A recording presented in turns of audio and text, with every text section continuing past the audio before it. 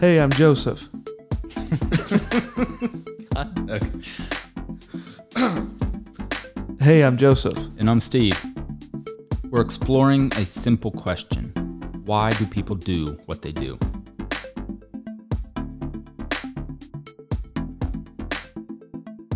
Welcome to Working Title. All right. Well, the way we always start things off is just simply seeing how you respond to the question that we all encounter at whether it's an awkward social gathering or on an airplane or something, where someone that we don't know just simply asks us the question, what we do. How do you typically respond to that question? Yeah, I typically say that I teach theology, and sometimes, depending on the setting, I might say I teach religion, just so I don't have those follow-up questions about what is theology. So the I'm a bit of an introvert, and so if I'm caught out in public on the airplane or on the train, yeah, I usually say I teach theology or I teach religion. Is that you choose that over writing or pastoring? Yeah. Right. It's hard for me to think of myself as a pastor. I mean, I I grew up wanting to be a pastor. That's the way I would have put it then. And my wife and I planted a church after we graduated from college. But at this point in my life, even though I am a teaching pastor and do a lot of work that I suppose is pastoral, I don't really identify as a pastor. I don't think of myself in those terms. Sure. So if you don't mind, maybe take us down the path a little bit of just how you got to this point. Then I know your background is in the Pentecostal tradition, and Mhm. so I'm curious as to how you arrived where you did based on that being your background. Yeah, I mean, since I was really young, I mean, 5, 6, or 7, I knew at that time that I wanted to be a pastor, preacher, because in the world I grew up in, there were no professors or academics at all. I mean, there was just, you were a pastor or you were an evangelist or you were a missionary, Mm-hmm. and those are really the only possibilities. And I would say it was not until sometime after I finished college that that I started to realize that I I wanted to pursue academics and professional theological study as ministry, as my calling. So I think I've been involved in both worlds all of that time. So for 20 years or so, both pastoring in one capacity or another and teaching in a university or seminary. And I think I will always do both, but I just personally, for whatever reason, I tend to identify myself as a theologian who does work in the church rather than the other way around. Yeah. How did you end up in academics? Period. I mean, what was the desire, the draw to go to college? What was that whole path for you? Yeah, so sometime I flunked out of college after I went the first year. I did fine, except that I didn't attend class enough, and so I failed my courses because of poor attendance. And I dropped out and ended up traveling with this evangelist. And this was not part of the plan originally, but I became a research assistant for him, essentially researching sermons for him and so on. And I realized that I had a ton of questions that none of the people in my circles had answers for. And they didn't even know where to send me to find those answers. So when I went back to school, I was really eager to learn, really eager to start to grapple with some of the problems I sensed. And then I um, I think it still was a few years before I realized that I wanted to actually, do PhD work and become a professional theologian. But I think, I had those theological questions all along. And Do you remember what the, some of those early questions were? yeah, I mean, there were a swarm of them. A lot of them were around really silly things, right? So the churches I grew up in, they were Pentecostal, but they were also holiness churches, and they were, kind of rabidly holiness. And what they meant by holiness was essentially, don't drink, don't smoke, women don't cut their hair, that kind of thing.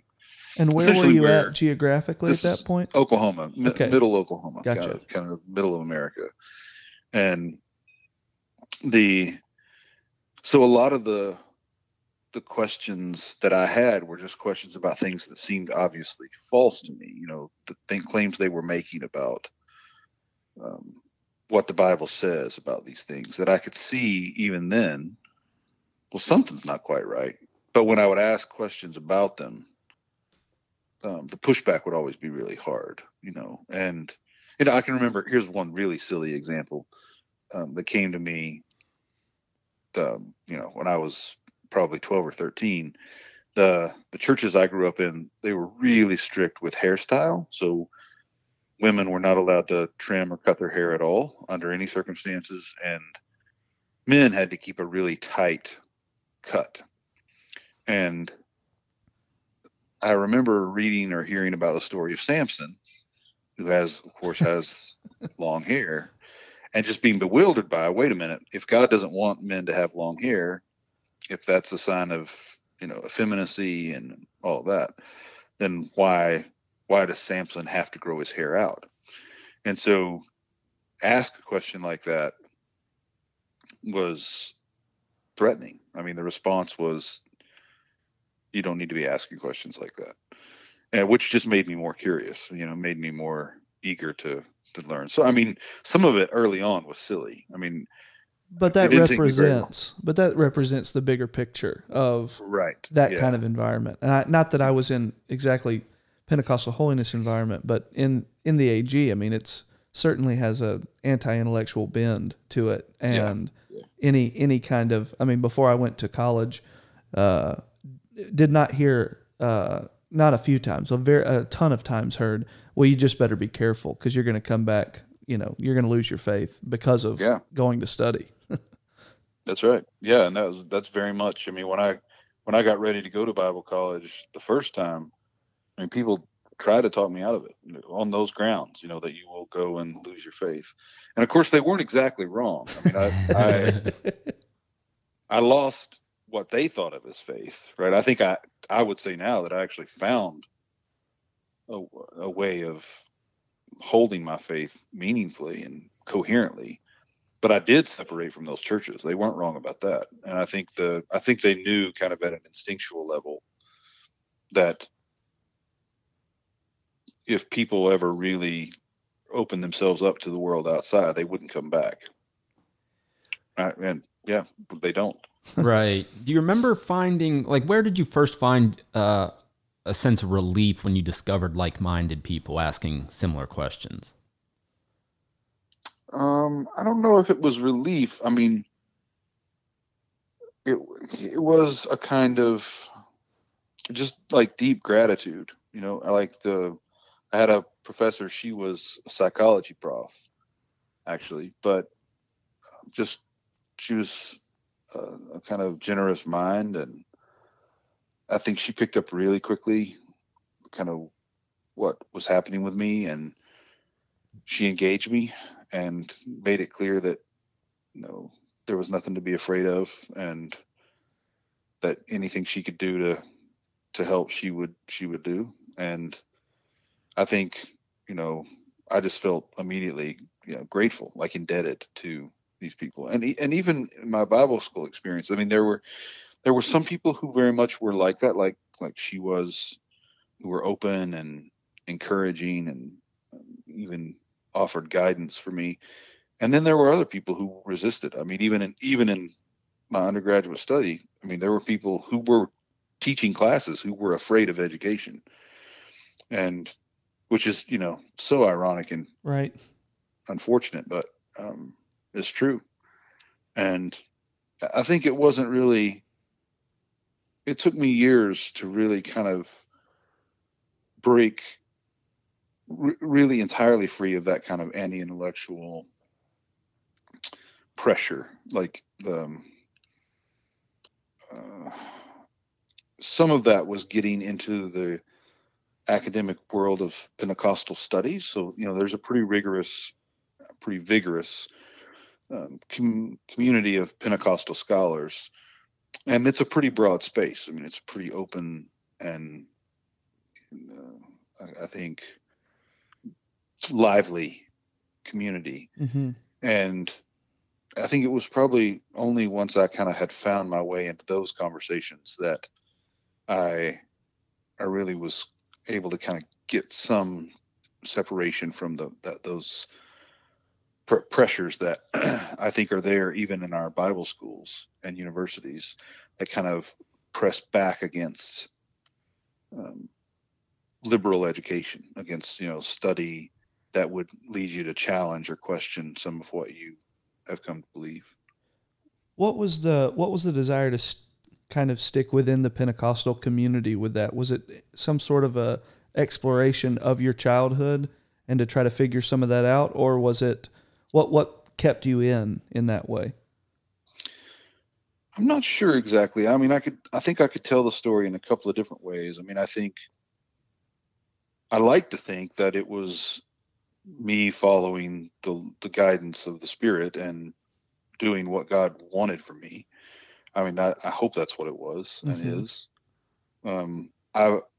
I never really felt there was something about. I mean, I had a lot of friends, of course, as I was doing my work. A lot of friends who left their Pentecostal churches and became Catholic or Anglican or Lutheran, and theologically that made a lot of sense to me. I mean, there were all kinds of things about Pentecostal theology that I found problematic and difficult, but I never felt comfortable leaving. And I think some of it was that I really appreciated some of the friendships I had made in this world and some of the relationships that had formed me, and I wanted to honor those. Like the people at my school, my undergrad, who had cared for me so well. I wanted to honor that and kind of pay those debts, I guess.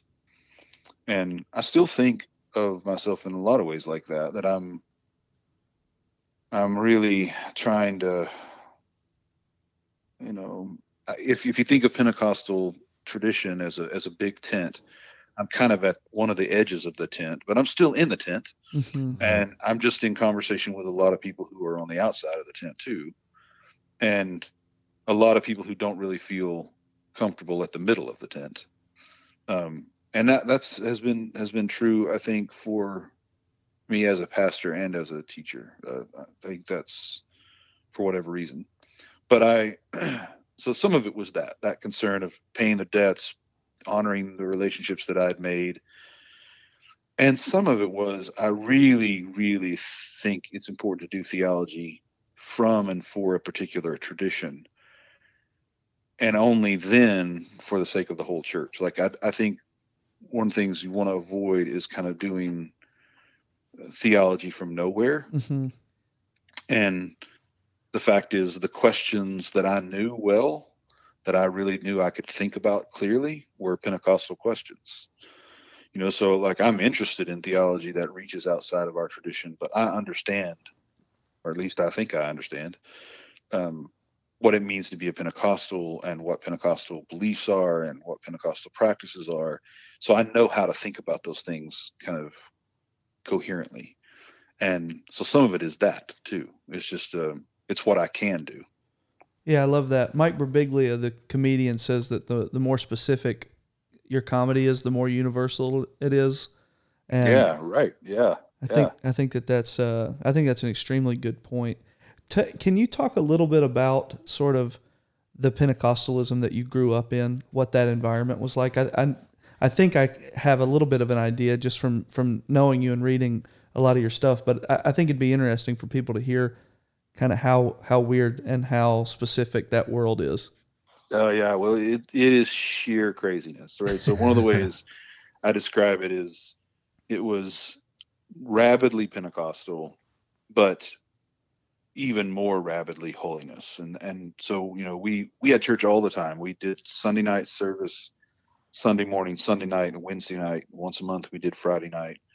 And then multiple times a year we would have revivals, Mm-hmm. which were every night of the week for at least 2 weeks. And so we were going to church all of the time, right? And these services were predictably unpredictable, right? So the whole point was to get there and try to get yourself in a position spiritually for anything to happen. And a lot of times craziness did happen, so it could be really, really intense. A lot of preaching about hell, a lot of preaching about sin, um, lots of altar calls for repentance or spirit baptism or healing. So I mean, it was really intense. In fact, when I finally left there and went to school and moved away, um, and started going to church kind of on my own, other churches that weren't a part of that world that I'd grown up in, it all felt so fake to me because I was so used to the intensity of the kind of churches I'd grown up with. Where the preachers, I mean, they didn't preach, they screamed, right? Yes. I mean, Right. there was no, it was an hour of just, well, I've come to call them sweaty Pentecostals. Like they went to church and went to work, right? Like you left church, you look rough, right? Your hair was disheveled, your clothes were disheveled, and your hair was all askew. I mean, you went to church and stuff happened, right? And that was so it was an intense environment. I was, as a kid, I would have nightmares about the rapture, which I could recount to you now if you wanted me to. Absolutely. Um,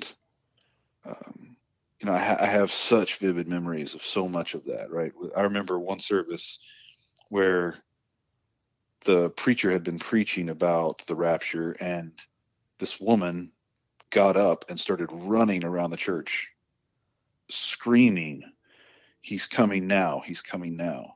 And I was probably 8 or 10, and I got underneath the pew in a fetal position, weeping because I was like, I mean, it was so intense, so frightening. I mean, I can still remember how Wow. overwhelming it was, and that was, pretty frequent. That kind of stuff happened a lot, and but it was all tied up with like really legalistic understanding of the Christian life, right? So no television, um, long sleeves always, long dresses for the women. Of course, no cutting their hair, no makeup, no going to the movies or going to the fair or anything like that. So it was all really kind of legalistic. In a lot of ways, I experienced classical Pentecostalism in like a 50 or 60-year time warp. So if you go back, 50 years, 60 years before I was born, a lot of Pentecostal groups were like that. Um, they didn't let their people go to ice cream socials or whatever. Yeah, that was my great And grandparents. No, no, right, no sports, hair specific yes, ways, and all that kind of stuff. exactly. And basically, I just grew up in one of the last outposts of that kind of spirituality. What And What was that yeah, like to be a kid in that? Like, were you going to public schools or no, no, no, no, no, no. I had to go to a Christian school. Some of the kids in our church went to public school, but most did not. Um, and I didn't. I went to a little private school, and I don't know. I think in some ways, so there were some things that came out of it that I look back on and I'm grateful for. I mean, one is it really steeped me in scripture, well, King James, but scripture. So I mean, I still carry a lot of that with me now, um, and it exposed me a lot to a form of the life of prayer, and it took religion seriously for sure, and I appreciate all that stuff. But the environment was really toxic in a lot of ways too, and Uh, I mean, I certainly would never take my family into it. Now, my kids and wife, I would never willingly Subject go them to that. into it. Yeah, So was it but there through? were things about it that were formative for sure. Yeah.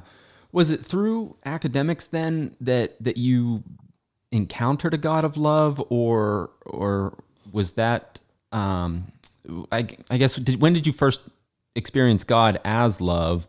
Yes, And that's an interesting thing, and one of the reasons that I'm convinced that there's no real straight line between what's happening in our churches and what's happening in the lives of the people in our churches. So the all of my life since I was very young, I've had a very strong sense of God's love and favor. I never struggled with that. Like yeah, even in the midst of all that toxicity, that didn't trouble me. I mean, and all of my experiences were really strange. So I'll give you two examples. One, of course, we're always praying to be baptized in the Spirit, and I one service, I mean, again, I'm maybe 10. I mean, I'm really young, and praying, and I fell asleep praying because the church services would last for hours and hours. Mm-hmm.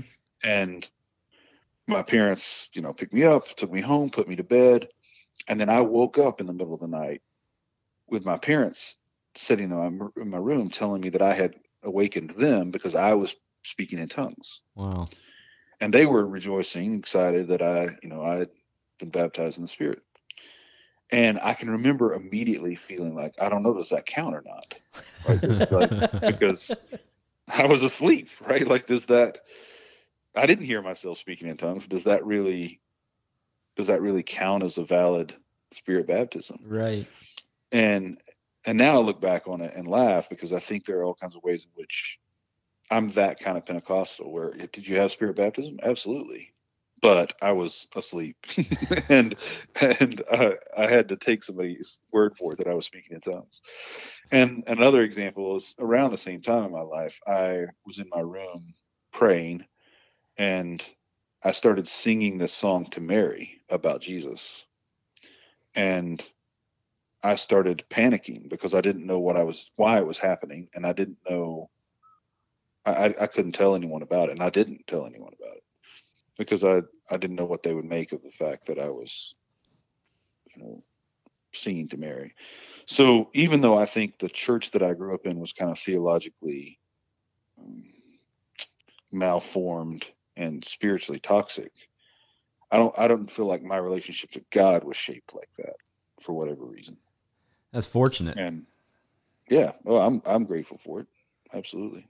Yeah, I mean, I think the reason it's so interesting is because as varied and as kind of all the different things that you're doing, the thoughts that you're having are right now. I think it's obviously it's so shaped by where you came from, and so other Yeah. kids are thinking about Michael Jordan and playing baseball or something, and you're in your room finding yourself praying or singing a song to Mary. It's just Right. like I Yeah. I think even like if speaking in tongues, your parents are in there rejoicing, almost like some kind of quasi initiation rite or something. Yeah. No, Like I think that's right. Yeah. I think that's really. I mean, obviously there's a ton of weirdness that comes with it, but it is also really interesting, and it is who you are, whether you like it or not. Yeah. And I think the primary thing it gave me is a kind of an appreciation for um, the ways in which spirituality can in this really complicated way be sincere and faithful in some ways, um, certainly sincere, and at the same time be really toxic and unhelpful, and that I don't ever want to lose that sense of, somehow all of that can be tangled up together. It's not going to be one or the other. Jesus' parable about the wheat and the tares. I mean, I think that's my story, and I really think that's everybody's story in one way or another. And it gives you a sort of openness to the wildness of God. I mean, I remember those services where, you know, somebody just starts screaming at the top of their lungs in the middle of service, or the oldest lady jumps up and rips a coat off and starts sprinting through the sanctuary. Yep. It's like Yep. all that stuff is burned into your mind, and Yep. it is, for better or for worse, at least it's bodily. It's a real thing. It's not stoic. It's this very full of energy, full of life kind of thing. Even if it's later on, it's something that you walk away from. It still is something that opens you maybe to the possibility that there's more than just quiet reflection or something. Yeah, right. Absolutely. Yeah, for sure. And I'm bent. I mean, like I said already, I'm pretty introverted. Tend to be, um, kind of reflective and pensive and all that. So being raised in that kind of environment, I think, um, I'm grateful for the ways in which it kind of forced my eyes open um, to that kind of bodiliness, right? The ways in which you're literally throwing yourself down before God and and opening your heart up. And so that's stuff that I still cherish about our tradition, about my experience narrowly, but our tradition broadly. What's the what's been kind of the trend as far as the background of the students that have been coming in, your current batch of students? I mean, are you encountering students with the similar type of background, or is the culture shifted Yeah, away I don't. from? Yeah, I would say I haven't had more than a handful of students in my entire career who've had that background. I've had a few, but not many. I've had, a lot of students who have some version of that, some version of they went to church a lot, or they went to a church that was pretty legalistic. But um, I think they're much more likely to have grown up in, Pentecostalism, where a lot of that stuff people were reacting against it, right? So, um, most of my students wouldn't have, I can still remember, in the churches I was a part of, the theological debates that were going on were things about speaking in tongues and sanctification and divorce and remarriage and the King James translation. So my students, very few of them have ever even heard of those issues. They don't Right. come from churches where people are arguing about doctrines of sanctification, or whether or not you have to read the King James Bible. Um, some of them come from, you know, religiously intense settings, but not those particular issues. No. And a lot of my students now, um, I can't really see much that their church experience has marked them much at all. I think my church experience was so intense and so prevalent in my life that it kind of dominated my whole consciousness, right? Right. Like everything I was doing was overshadowed by church. That's not true for most of my students. So going back to what you mentioned earlier about the benefit of doing theology out of a particular tradition, is that also kind of going by the wayside when it comes to the student's mentality and the student's approach? Is it tougher to um, whether it might not be the King James versus other translations now, but are there still particulars that are being discussed, but they're just different than what they used to be? I don't think so. I mean, I think at least it's it depends somewhat. So I occasionally do have students, who come from churches where there are strong doctrinal emphases. I had a student last semester who had grown up in a church where he kind of had inerrancy drilled into him, a particular version of inerrancy, um, and but it wasn't tied to a translation or anything. I've had students who have had some version of spirit baptism, tongues as initial evidence, as something that's emphasized for them. But really, overwhelmingly, no. I mean, I think most students have a very vague sense of any doctrine. And I think that's because most of the churches in the world that I operate in, they don't really have doctrinal emphases. They don't really. The church experience is much more experiential than that, and is kind of built for people's tastes. So it's kind of built for to be accessible and enjoyable for people, and because of that, I don't think that they feel pressured. I mean, the environment I grew up in was aggressive, right? And it was, in fact, the church. This is another weird detail. When I went to Bible school and I first started hearing preachers from the larger Pentecostal community and not from the little group I had grown up with, I realized pretty quickly that these people want to grow their churches. Like, they want large churches, because the people I had grown up with, and that surprised me, because the people I had grown up with, they wanted small churches. And they thought if you had more than 50 people, it's because you were compromising, like you were clearly doing something wrong. Otherwise, people would leave, right? Yeah. So, and that's just not the kind of world my students are from. Like, Right. that's just not, So, yeah. But I think I do quite a bit of speaking in churches, and I often get invited into Pentecostal communities where there are older people who remember what I'm talking about. Mm-hmm. Yeah. So, So, that's a different experience. so you talk about sort of self-identifying more as an academic, more as a professor than the church, but obviously the church is this huge part of your ministry, your calling, your vocation, or whatever. What, how, like, talk about the church plant, and then sort of why you still feel this need uh, to devote time and effort and attention to that. Well, I mean, I don't think Christian theology is not an end in itself. I mean, you do Christian theology for the sake of the church. So you shouldn't really be cut off from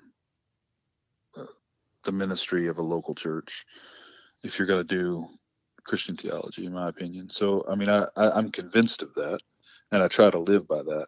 I think planning the church happened because there was a community of people who kind of didn't fit in any of the churches that were available, and didn't want to not go to church. And like I said, at the edge of the tent, some people outside the tent, some people inside. And they asked me if Julie and I would start something, because they thought we could kind of make room for them. And that's what we did. I mean, that's why we started it. As a you know, as a kind of a border town, I think. And for whatever reason, I often encounter these people. I get a lot of conversations with people who are on their way out of Pentecostalism, and they are, stopping by my office to talk with me before they leave for good. Mm-hmm. And I get a lot of conversations with the people who are on their way into it, or interested in coming into it. And that's what that church plant turned out to be, at least for the first few years. A lot of people who were kind of burned out, disgusted, embittered by their Pentecostal experience, looking for some alternatives. And, we were trying to build a space like that. So what are you currently wrestling with? Is there specific elements of your theology that you are maybe rethinking, or currently wrestling with, based on maybe new conversation partners, things like that? Yeah, you're going to have to cut me off, because I'm going to go on for a long time here. Really, really kind of grieving and wrestling with issues of race and Pentecostal spirituality. I think there's the Pentecostalism that shaped me, and that is has shaped much of the tradition in this part of the world, is actually deeply indebted to Black uh, spirituality, Yeah. and has not owned that debt well, and has not honored that tradition well. And there are all kinds of ways in which a lot of our practices and beliefs are kind of charged with racial prejudice and ideology. So I'm thinking about that a lot. I just finished a paper on the relationship between racism and the doctrine of speaking in tongues, for instance, Hmm. that is where my heart and mind have been on this topic for a while. I feel similarly about sex and gender issues. I mean, I think Pentecostals are in a unique position, but we've not where we've, and I think fully rightly, affirmed women in ministry, at least in many ways, but we haven't done that very well theologically, and in some ways we haven't let that carry through um, in terms of our polity and denominational and ministerial structures. So I have a deep concern for that as well. I think we've we're not making good judgments about. I'm going to be careful. I don't want to talk too broadly here, but when I say we, Pentecostals in the broader Pentecostal tradition, I don't think we're thinking theologically very well about issues of sex and gender and so on. Yeah. And I am also really interested in the ways in which Pentecostals need to kind of rethink um, mission. And Pentecostals have always been, well, not always, but from very early on have been a missionary kind of people. And that's a history that, again, is the wheat and the tares, right? There's so much about that that's a wonderful, beautiful history, but there's also so much about that that's tied up with colonialism and villainizing other people. So, like Amos Young has done some work about how Pentecostals tend to engage other people's, assuming that they're encountering the demonic in the other persons, Hmm. in other people's. And no doubt there is evil in the world, and we're coming up against it. But when you frame the world in terms of we're the spirit baptized ones and they're the demonized ones, it's for one thing, it's an expression of that racial prejudice that I talked about before, and What? it's also, yeah. Go ahead. Well, you sent me that paper, and you're Oh, I linking, did. yeah, Yeah, you're yeah. linking the view of spirit baptism in a sort of elitist way, like a classist sort Yes, of system that stratifies absolutely. people, and I experience that for sure. That it is this Right. special thing that only special people get. Exactly. And I'm what I'm arguing in the paper, and I think you see this in the history of missions, is that it's a colonialist mindset, and it's the same mindset that sustains racist practice and feeling, and we've got to break that.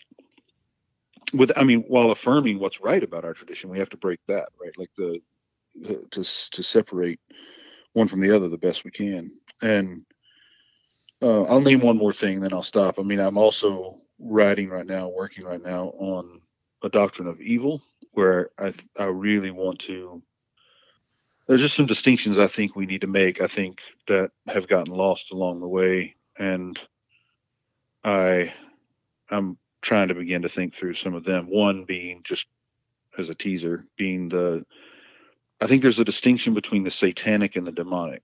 So I think the demonic is destructive and dark and threatening, and the satanic is the opposite of that. It's inviting, it's deceitful, it's cunning, it's he's an angel of light. Hmm. Yeah. And that certain kinds of spirituality gear themselves up to fight the demonic, not realizing how that opens them up to the satanic, which is marked not by destructive behaviors, but by judgmental ones.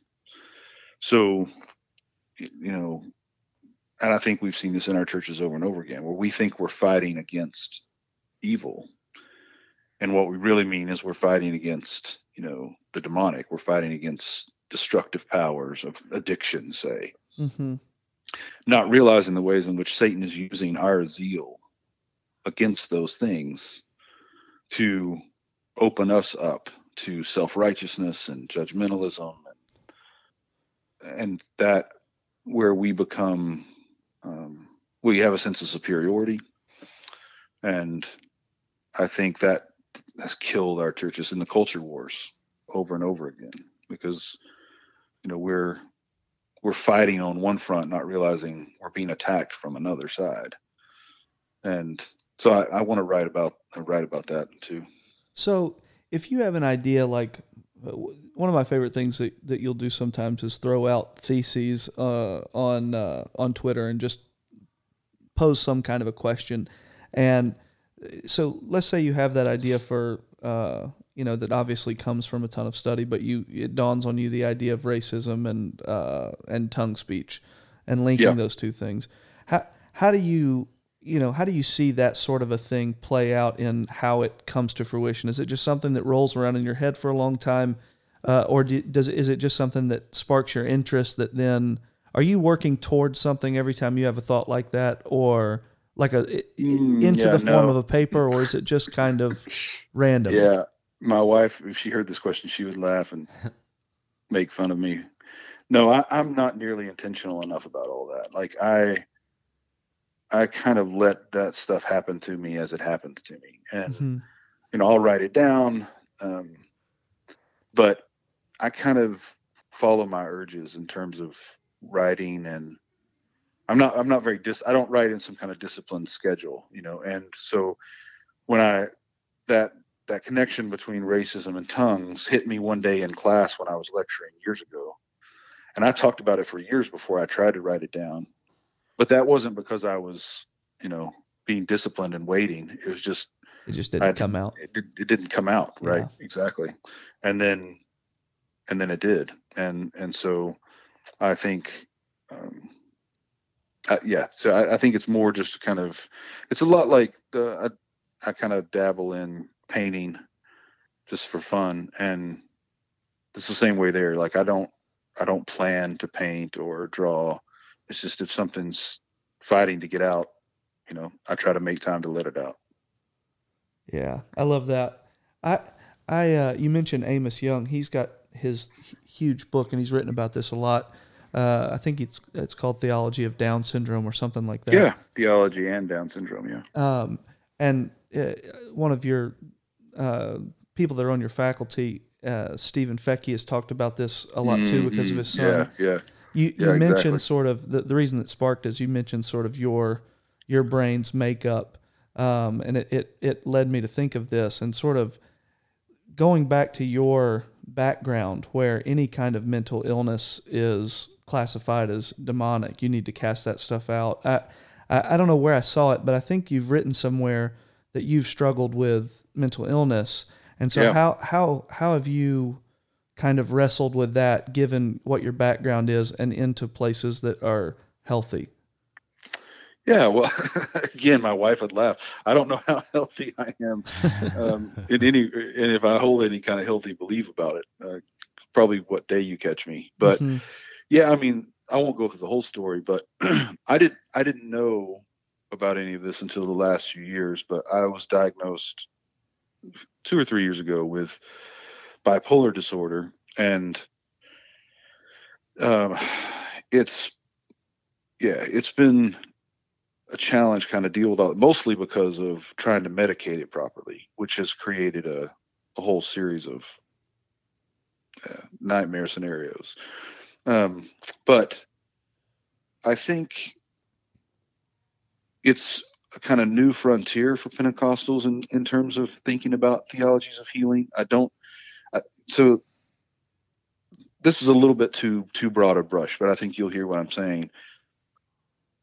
A lot of the Pentecostals that I'm a part of, the world I'm a part of, are kind of Bible Belt conservative Pentecostals who also live in a larger cultural context where mental illness is stigmatized. Hmm. Yeah. So they don't often bring awareness to mental illness in their preaching or prayer, I think, just because they wouldn't do it in their lives because of that larger cultural setting, right? Like they're just, to be Midwestern or Southern, conservative middle class people, that you just don't talk about those things, right? And you don't, um, you don't know how to talk about them if you were to try.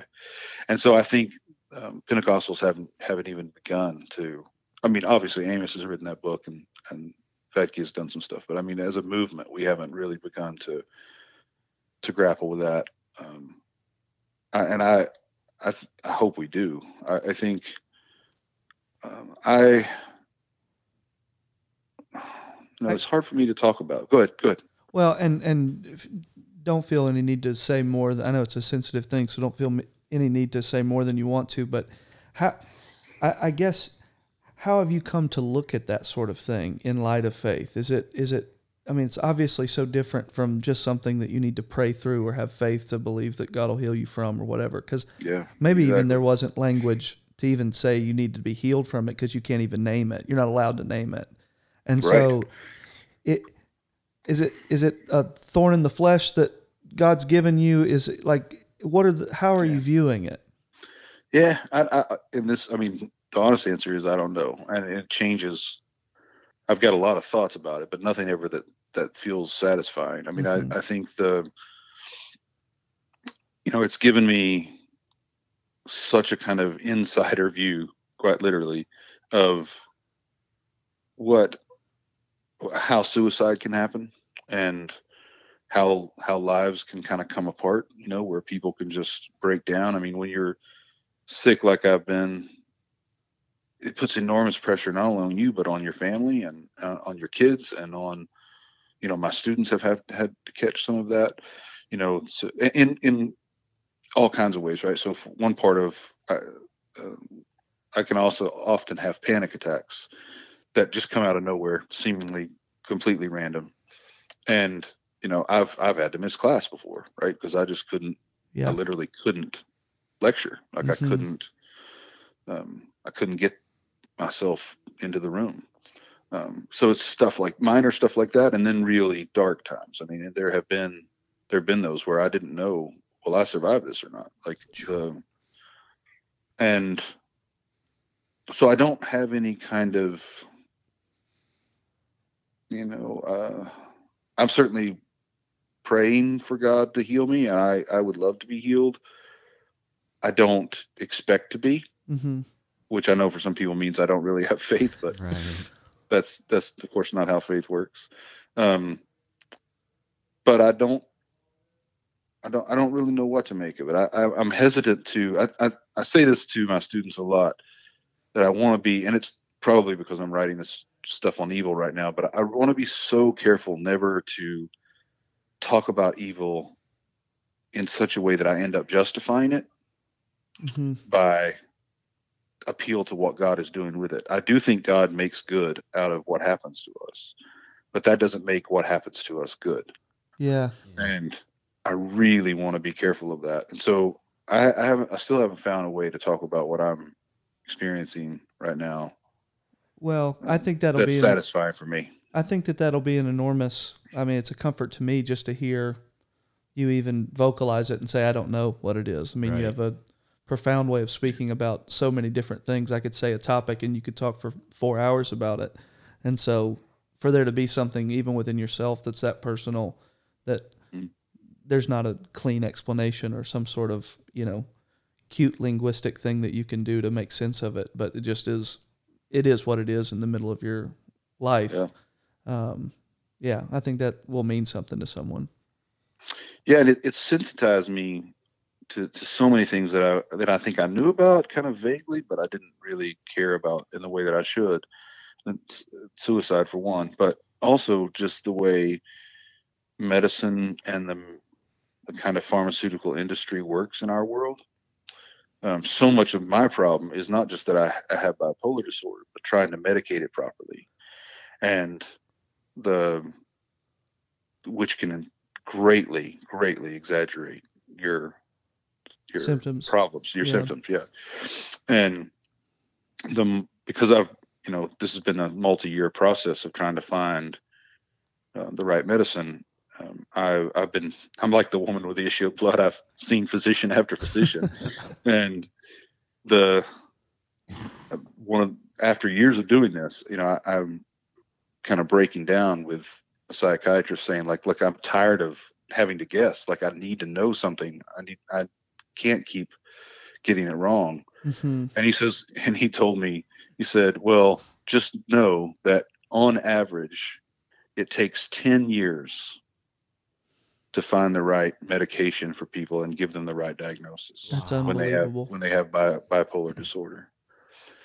So you're talking about from the time that they start to look for help for whatever it is that they're suffering, it takes 10 years. That's agonizing. It is. I mean, and that is the damage that gets done to people in that amount of time is unreal. And I mean, I'm not just talking about the people themselves who are suffering it, but their wives and husbands and kids and friends, their churches. I mean, because this is happening to pastors all over the place too. And so it's, yeah, I mean, it's something I care a lot about. I don't know what to do about it or even what to say about it, but yeah, I think about it a lot. Yeah. Well, we definitely appreciate you sharing about that. I guess transitioning maybe into something a little bit, lighter as we start to wrap things up a little bit, maybe just a couple, we don't call it a speed round, but maybe just a few random questions just to get your thoughts on. Okay. So do you have, is there something that you could offer us that would be just simply considered maybe a guilty pleasure of yours, something that would surprise people that don't know you well that is an interest of yours? I love watching television and movies, so I'm really into it. It's not always guilty pleasure because I'm sure the television and movies that I like is still kind of nerdy. Right. You're not watching Kardashians. Right. What's that? You're not watching the Kardashians. Right. No, indeed I am not. No. Sorry, you choked me up with that one. No, but I taught a class at the seminary before I came here to Southeastern. I taught a class on theology and film, and I love that kind of stuff. What are you currently watching? Are you into something specifically? Yeah, so we're watching a range of things. We're just about to finish True Detective, season 3, and which is an HBO show.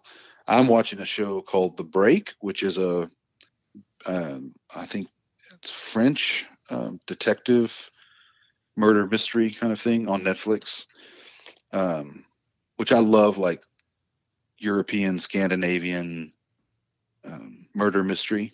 Like that's why Netflix keeps recommending them to me. I'm watching a show with my wife also on Netflix called Russian Doll, and I think those are the 3 shows we're watching right now. But Julie and I, that's kind of when we get time, that's what we like to do together. So Breaking Bad and Mad Men and Parks and Recreation, a whole range of things like that we like to watch together. Love it. You have how many children do you have? 3. I have 3 kids, and they're all fairly young. Is that right? So my daughter is 14, and my sons are 10 and 5. Okay, so you are able to watch non-children's Netflix at this point, then. Yes, I've set it up where they have their own Netflix accounts. Yeah, and I'm able to get free of all that. Exactly. So I'm always interested in people's morning routines. Do you have very specific things that you like to do in the morning to kind of get you in a certain mindset and establish your day? No, and again, I'm terribly undisciplined. I don't get up at the same time every day, and I don't do the same thing when I get up. It's kind of I'm a terrible example. I don't have anything like a routine, and everything I do in spurts. So like I might go a week or 2 and not write anything, and then I might write 2 or 3 papers over a weekend. Yeah. It's just all random for me. That's so encouraging to me. Thank God. Thank God there are other people in the world like me. I mean, I'm sure it's not a very poor character on my part. And my wife, who is a very disciplined person, I'm sure I'm constantly testing her patience, but I'm no routine for me. So, as a theologian, then, I'm not necessarily asking for specific names of people, but just in general, like as a theologian, who do you value as conversation partners, whether it's maybe authors or lawyers or, just more generic categories? Man, that's another big question. I read really widely, so I kind of what I value most, I think, I don't want to say it like that. What I love to encounter a writer who's talking about something in a way that is just so at an angle from what I've encountered before. I really enjoy that shift of perspective, and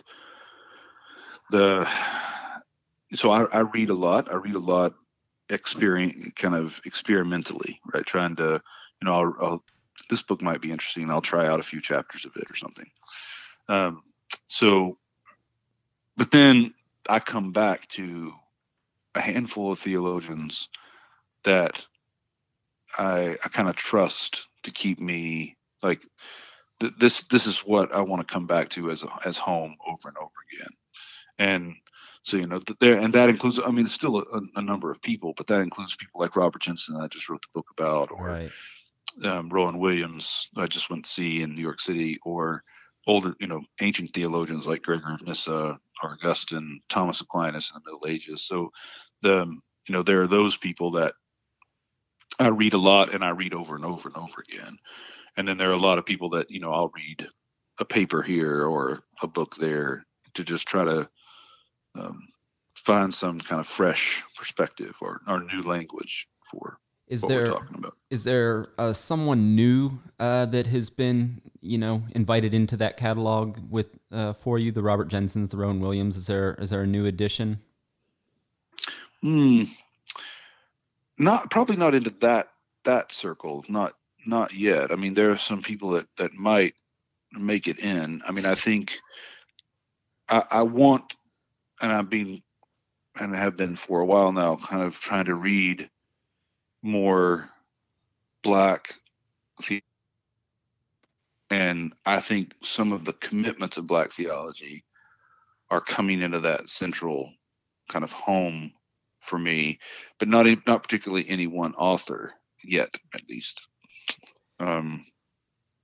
But I'm sure someone will. Sure. So what, I know this is an extremely broad question, but where do you find joy, in today's culture, in today's climate, or however you want to say it? What's your sources of joy? Well, and I think this probably has a lot to do with my illness, but that's something that is hard for me much of the time. But one of the things that I've found to be true for me, at least, and this is in no way a comment on anybody else, but I always feel like joy surprises me. Like, yeah, I don't know where to go to find it, because, and again, that may just be because of what I'm suffering, but like I can't think of that if I do this, it would bring joy to me. But I do find that there's a lot of joy in my life, and it just sneaks up on me somehow, right? Like and that can be, so it can be sharing a good meal with friends, but it also can come in times where, it doesn't quite make sense either. Yeah. Well, the way that we sort of a funny transition into this, but the way we end every podcast is just by asking, is there a time that you can think of, and maybe it's a childhood thing or something, but a time that you can remember laughing the hardest? It can be a church laugh. It doesn't have to be a good story. You don't have to recount it in a way that's funny, but is there a time that you can think of that was just extremely funny? Oh yeah, I can think a handful of them. One of them was as a teenager reading through Song of Songs and trying to guess which sexual acts were being described. So, you told me not to tell you, but I had to give you that example. You can edit that out if you want. Oh No, no, not at all. Far be it. I want some specifics, but I'll stop. Well, I just really appreciate you taking the time and being so like candid, and I know that I've expressed this privately, but just to really appreciate your work and your voice. And there's so few people that are able to speak into the specifics of how weird the world that I came out of was, and then the blend of what you do with, I mean, just the people that you've introduced me to, and your work specifically has just been extremely important for me in the same way that Rowan Williams and those guys are in your canon. You are one of those for me, and so thank you for what you do, and please keep doing it. Thank you, man. I appreciate it. That's very kind. I'm glad we could do this. It's fun. All right. Hey, real quick, sorry, I just wanted to ask. I didn't realize that you had gone to Bangor. That's I got my MTH from Bangor. Oh, very cool. Yeah. Do you know Glenn Balfour? I don't. I know the name, but I don't. I met him. That's who I did my master thesis through under, and very cool. Just really, it was a great experience for me. Oh, good, man. That's good to hear. Yeah, it was good for me. Good experience for me too. Oh, that's awesome. So. All right, Chris. Well, I appreciate your time, and we'll talk soon. That sounds good. Bye-bye. All right, man. Bye-bye.